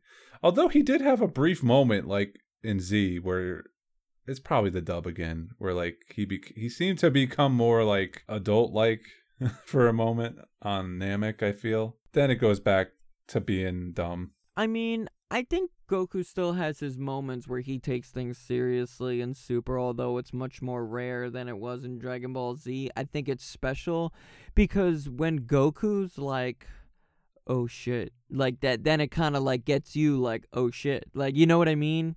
You know, like you're always in the perspective of Goku when you're watching this show. If Goku starts to get hurt, or like Goku's like trying to figure out what to do, or he gets like kind of nervous or whatever, then you're kind of like, uh-oh, like who else is gonna step in? Because like I'm always just like, as long as Goku's around, we're good. I mean, even against Goku Black and Zamasu in the future Trunks arc, Goku gets serious. And that's always like the super badass moments. You know, that's not exactly what I mean. I mean, he turns his intelligence up too sometimes, you know, like it's not always completely done. That's like when he's being himself, like a goofball. Yeah, because I think, you know, that's just like how he prefers to be, you know, like, but it's not like he's incapable of recognizing a serious situation. He just chooses to like see the light and everything. Kind of makes me think a little bit, not fully, but a little bit of how like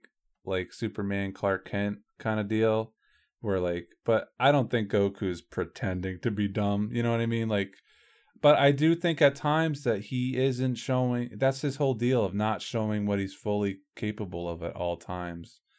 But I don't think he's secretly like smart, you know what I mean? You know what I mean? So it's just like, I think he's he's definitely not secretly smart, but it's definitely obvious that he keeps things to himself that he knows.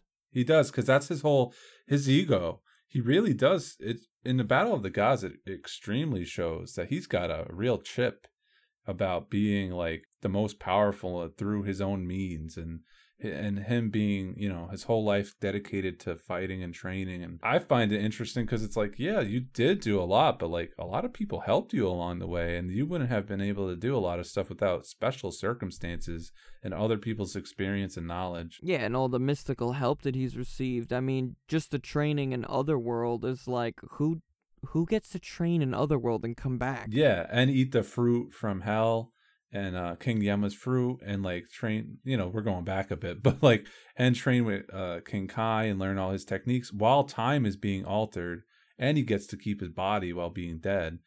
So these are all extremely exclusive to Goku special circumstances that he receives. I mean, he's not the only one that gets that stuff. He does have a lot of unique things. Like, he's the only one still that can use instant transmission. You would think that other people would pick that up. That's interesting you brought that up. I mean, technically, Cooler can do it.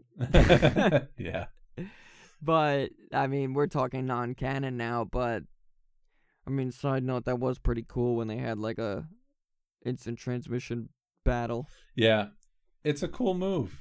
Even though it's like they teleport all the time, there's something about instant transmission. But it's used in the Tournament of Power, too. I remember that one guy was able to do it, because wasn't he from the race that it comes from? Oh, yeah, he was a yard rat. Yeah, he was a yard rat. Yeah, which sounds like a band from Long Island. The Good Rats. Nah, that is a real band. Yeah. But he that was cool. I thought that was a cool little thing to throw in there. Because that's like a life-changing technique that Goku's like, hey, look what I learned. That and the fusion dance. He's a little scholar, a space scholar, when it comes to fighting anyways. Well, it's like he's stupid in every other regard, but when it comes to fighting, he learns everything. Yeah, he wants to know it all. Like, even if he doesn't replicate it himself, like, like hits time skip, he's like, well, I know how to work with that now. Right. He at least knows how to deal with it, and he understands it, even if he can't do it. And I feel like if he trained under Hid, he could figure it out. Yeah, that's another thing. It's definitely a possibility, although they keep it to, like, that's Hid's thing. Yeah, they keep it to definitely that's Hid's thing, but I also think Goku's like, this ability is of no use to me. It gives me no more power. If Jiren could smash Hit the way he did, then forget it. I think that's when he gave up on it completely. He had it in the back burner, like, maybe I'll learn it. But then he saw that and he was like, eh. Yeah, he saw that Jiren could stop it by staring really hard. Yeah, that's it.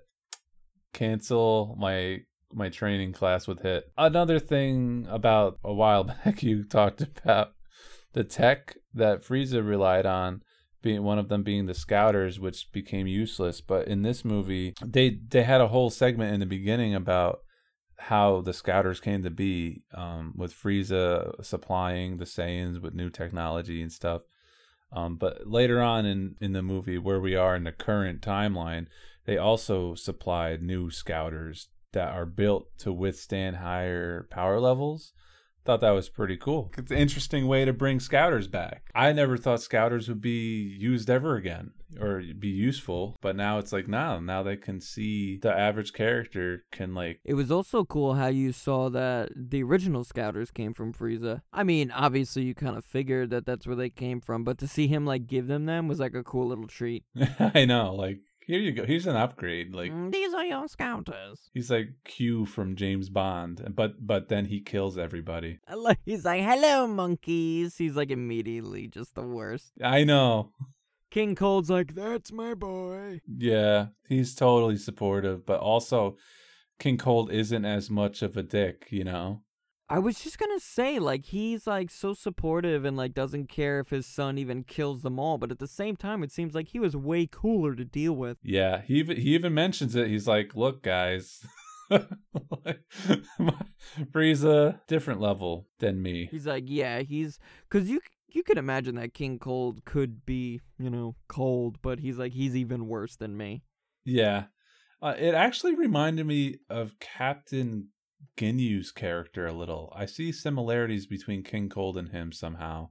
Maybe it's they're both purple, but it's like, nah, it's something in their demeanor is similar. The way they're kind of like, they're evil, but they're a little chill, even though Captain Ginyu has his strange dances, and I don't know. There's something I see that's like, yeah. I think I kind of get what you mean, though. But whatever.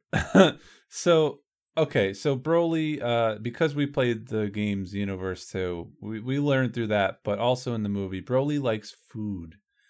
Just like all Saiyans. Specifically, through his little friend, Chili, he gets what? Was it chocolate? I think that's what it was. So that's a tiny tidbit. I thought that was interesting that he's been growing up his whole life eating like bugs and stuff, but he still really likes actual food like most people. So the guy just needs like a life adjustment. Just a little one. You know how Goku gives him the capsules? One of the things I really liked was that the house that he gives him is the same house from when Goku was a kid. It's the first house that Bulma and Goku were in. Is it really? I didn't notice that at all. Yeah, they showed the interior on purpose and focused on the bed because that's where Bulma sleeps and Goku's sleeping on her, and he like checks in the morning and taps like her panties and like he's like no balls. Oh yeah, I remember that. You know, but also that there's a lot of great moments in that house, like when Bulma talks about coffee. That's my grandpa. He talks about or Bulma asks Goku to drink coffee or something, and he's like, I don't drink that bitter soup or something like that. So like he also goes out to fight the wolves, you know, and he like kills a bunch of wolves to eat for dinner, you know. So there's like a lot of history in that little house.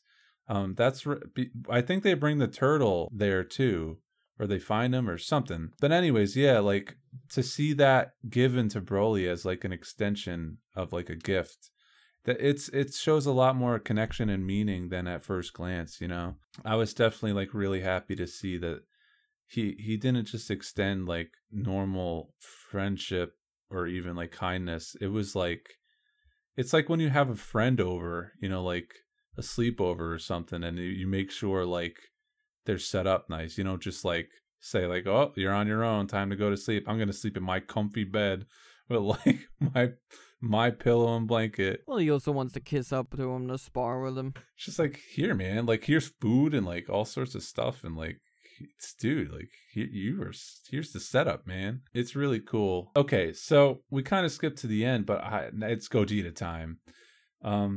Gogeta as the song. A lot of the soundtrack has the characters screaming out their names, or like go Broly or go Gogeta. Kakarot. It was really cool. The Kakarot song was my favorite, I think. It catches you off guard at first, like what they're doing, but then you're like, okay, I got it. It's like there's very grand sound direction in that movie. Like even the moves are it felt like a celebration of the characters. In a way. Yeah, it did. That's what it was. Like that's how I felt about it. It was celebrating. Even their moves were like distantly screamed at times when they were using them, you know, like, but you knew what was happening, you know? So it was like part of the song, but also part of the movie. Like the action coincided with what was being yelled from the music. You know, and all that Broly love was just like more acceptance of Broly. Oh yeah, he's solidified. He is a canon character, which is great. He was always around, but like now he's like official Toriyama stamp of approval. Like I am expecting him to be in the show. So Gogeta, he's my favorite fusion form. I like Vegito, obviously. I like any of the characters that are the most powerful. I like, but like that Goku Vegeta fusion is just, you know, it's just another alternate means of doing it. One is the Potara earrings, and you're supposed to fuse permanently, but they changed that, which is fine. Now it's, you know, the fusion dance, but Gogeta is a different character in this one. I mean, in Fusion Reborn, the movie, when they show Gogeta, he also does fantastical things. He has a crazy cool moveset, just way different than your normal Kamehameha stuff. It's like weird, like rainbow stuff and like stars. It's very space related. You know, it's very cosmic power. That's really cool. I mean, now you could even say that it's, considering that now it's super time and it's super time. Now that you're in this realm of super, they could even describe it later as more stronger divine energy.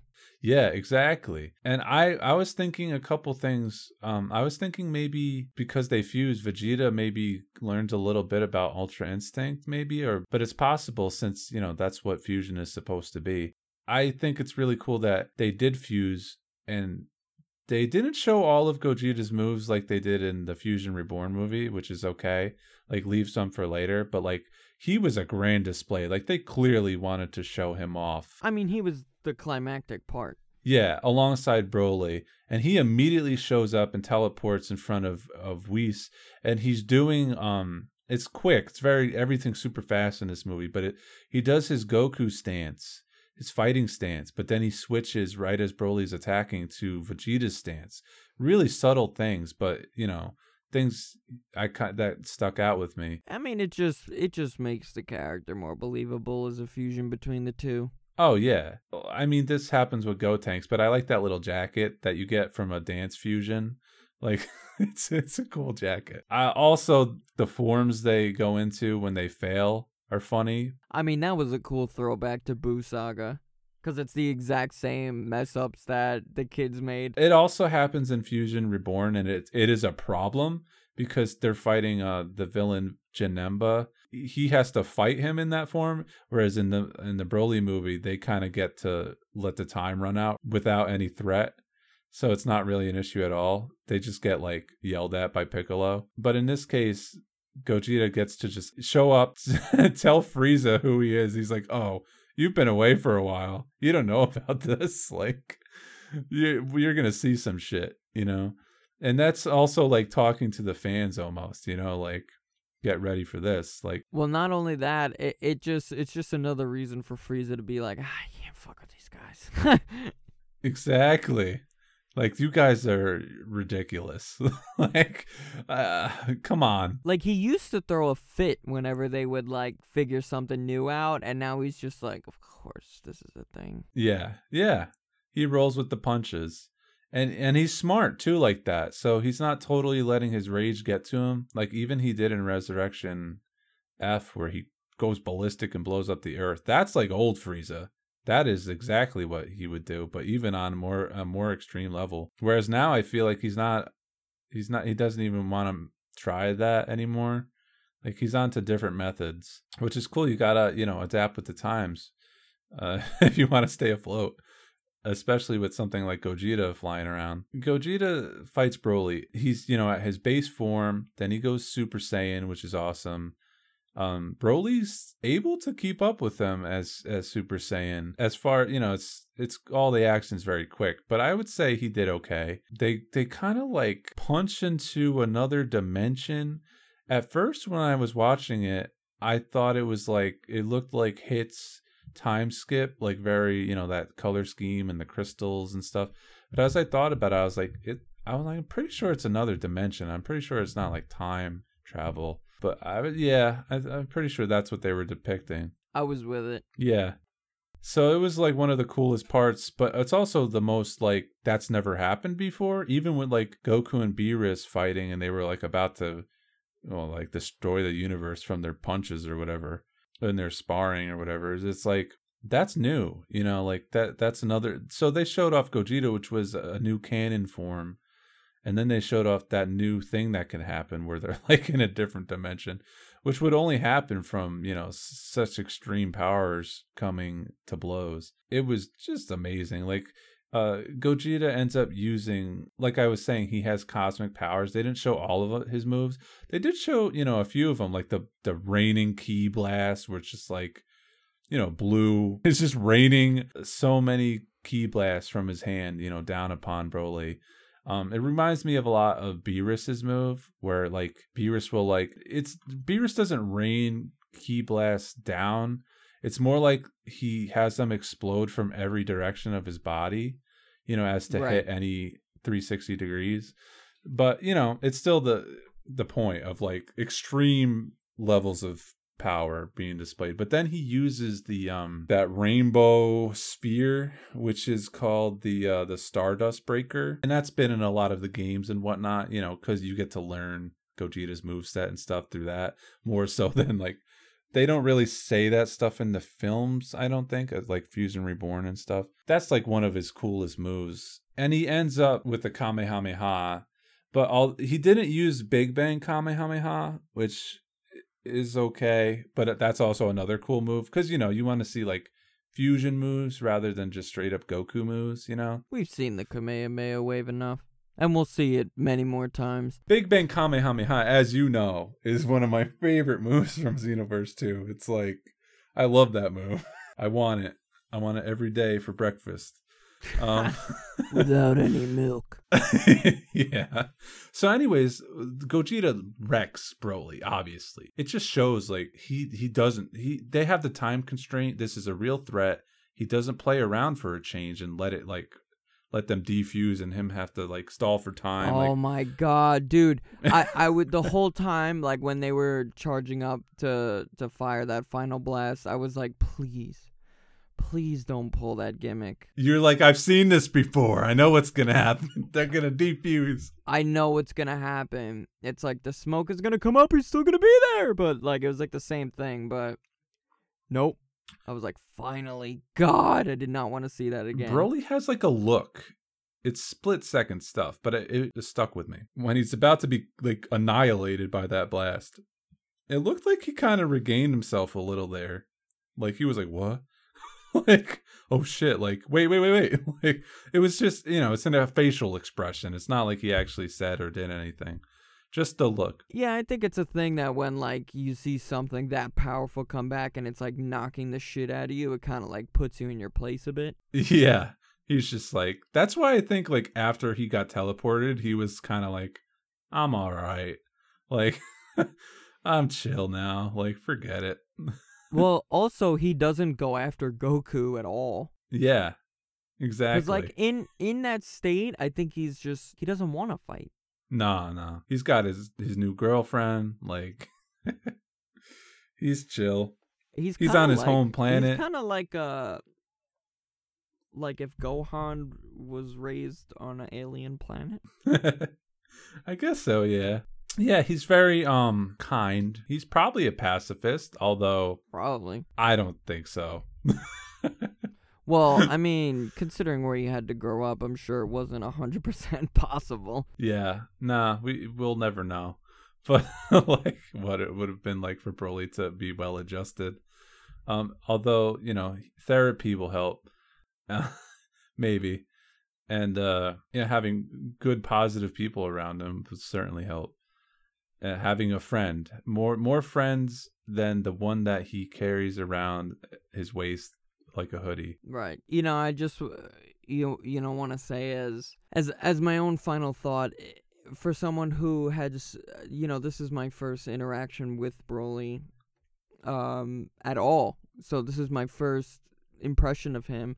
I'm dying to see more of the character. I want to see more Broly as soon as possible. I really... Isn't he cool? Yeah, he's cool. He's just really... He's awesome. Like, I understand why people have, like, held on to him so much. And I'm sure for you, who's been a fan much longer, not only to see Broly be brought into canon, but to go head-to-head with Gogeta, I could only imagine that was just, like, a fan fiction type thing. Yep. Like, that you would think about, like, oh, imagine if this guy went up against this guy. It's like, well, they did it.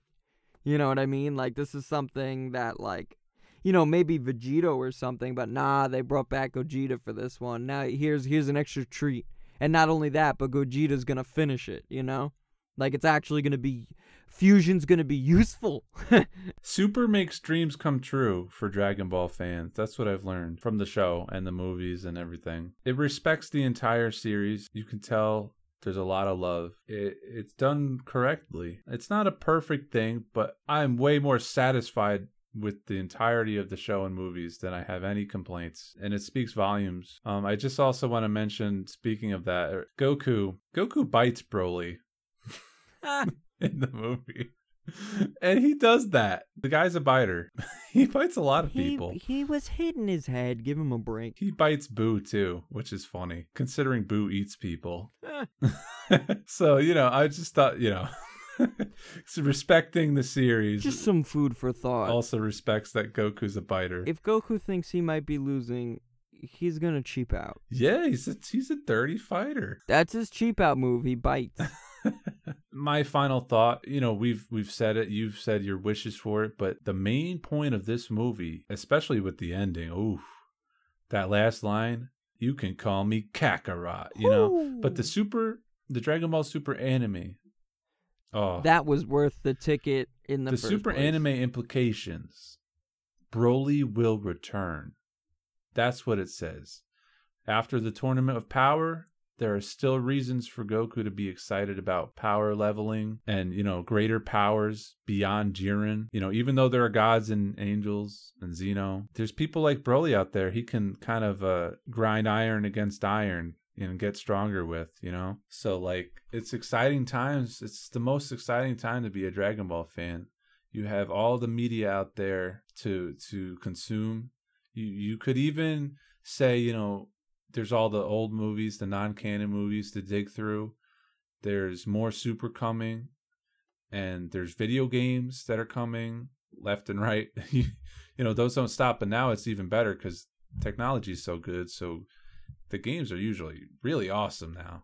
They're still trying to push Dragon Ball like card games, and that's been a thing since the NES, where they try to make a Dragon Ball game card or trading card fighting game. I'm more interested in like directly controlling the characters, but I do think like it's at a level now where it's at least graphically cool enough to make me go, maybe I'll mess with that. But like overall, I want to control the guys and level them up and change their clothes and all that fun stuff. But yeah, Dragon Ball Super, having this be an extension of the movie, loving it, is a dream come true. The other movies didn't exist really within the show. They were just things that, what if scenarios? Nothing really stuck. They never talked about it in the shows. It was like it almost never happened because it wasn't canon. But Broly, I just want to mention real quick, Broly, although I do love him, and I like that he's back legitimately in a very fleshed out and great way, he became kind of like a joke character with his other movies. He became almost like what you would consider like Jason or Freddy or Michael Myers, where he just kept coming back and the concepts kept getting more ridiculous over time. So like you still like the dude and you're still like gonna see his stuff or like play him in a video game or whatever, or like to fight him. But it's also like his character was like diminished a little. At least that's how I thought of it. And then with this Broly movie, it's like all that's forgotten, all that is forgiven. It's Broly time. He's back in a very big way. So like that's my final thought. If Larry, you want to give a send off for us for this review. Jeez, there's so much to talk about when it comes to Dragon Ball. It's getting into it later on in my life. I'm like, where's this been all my life? Yeah.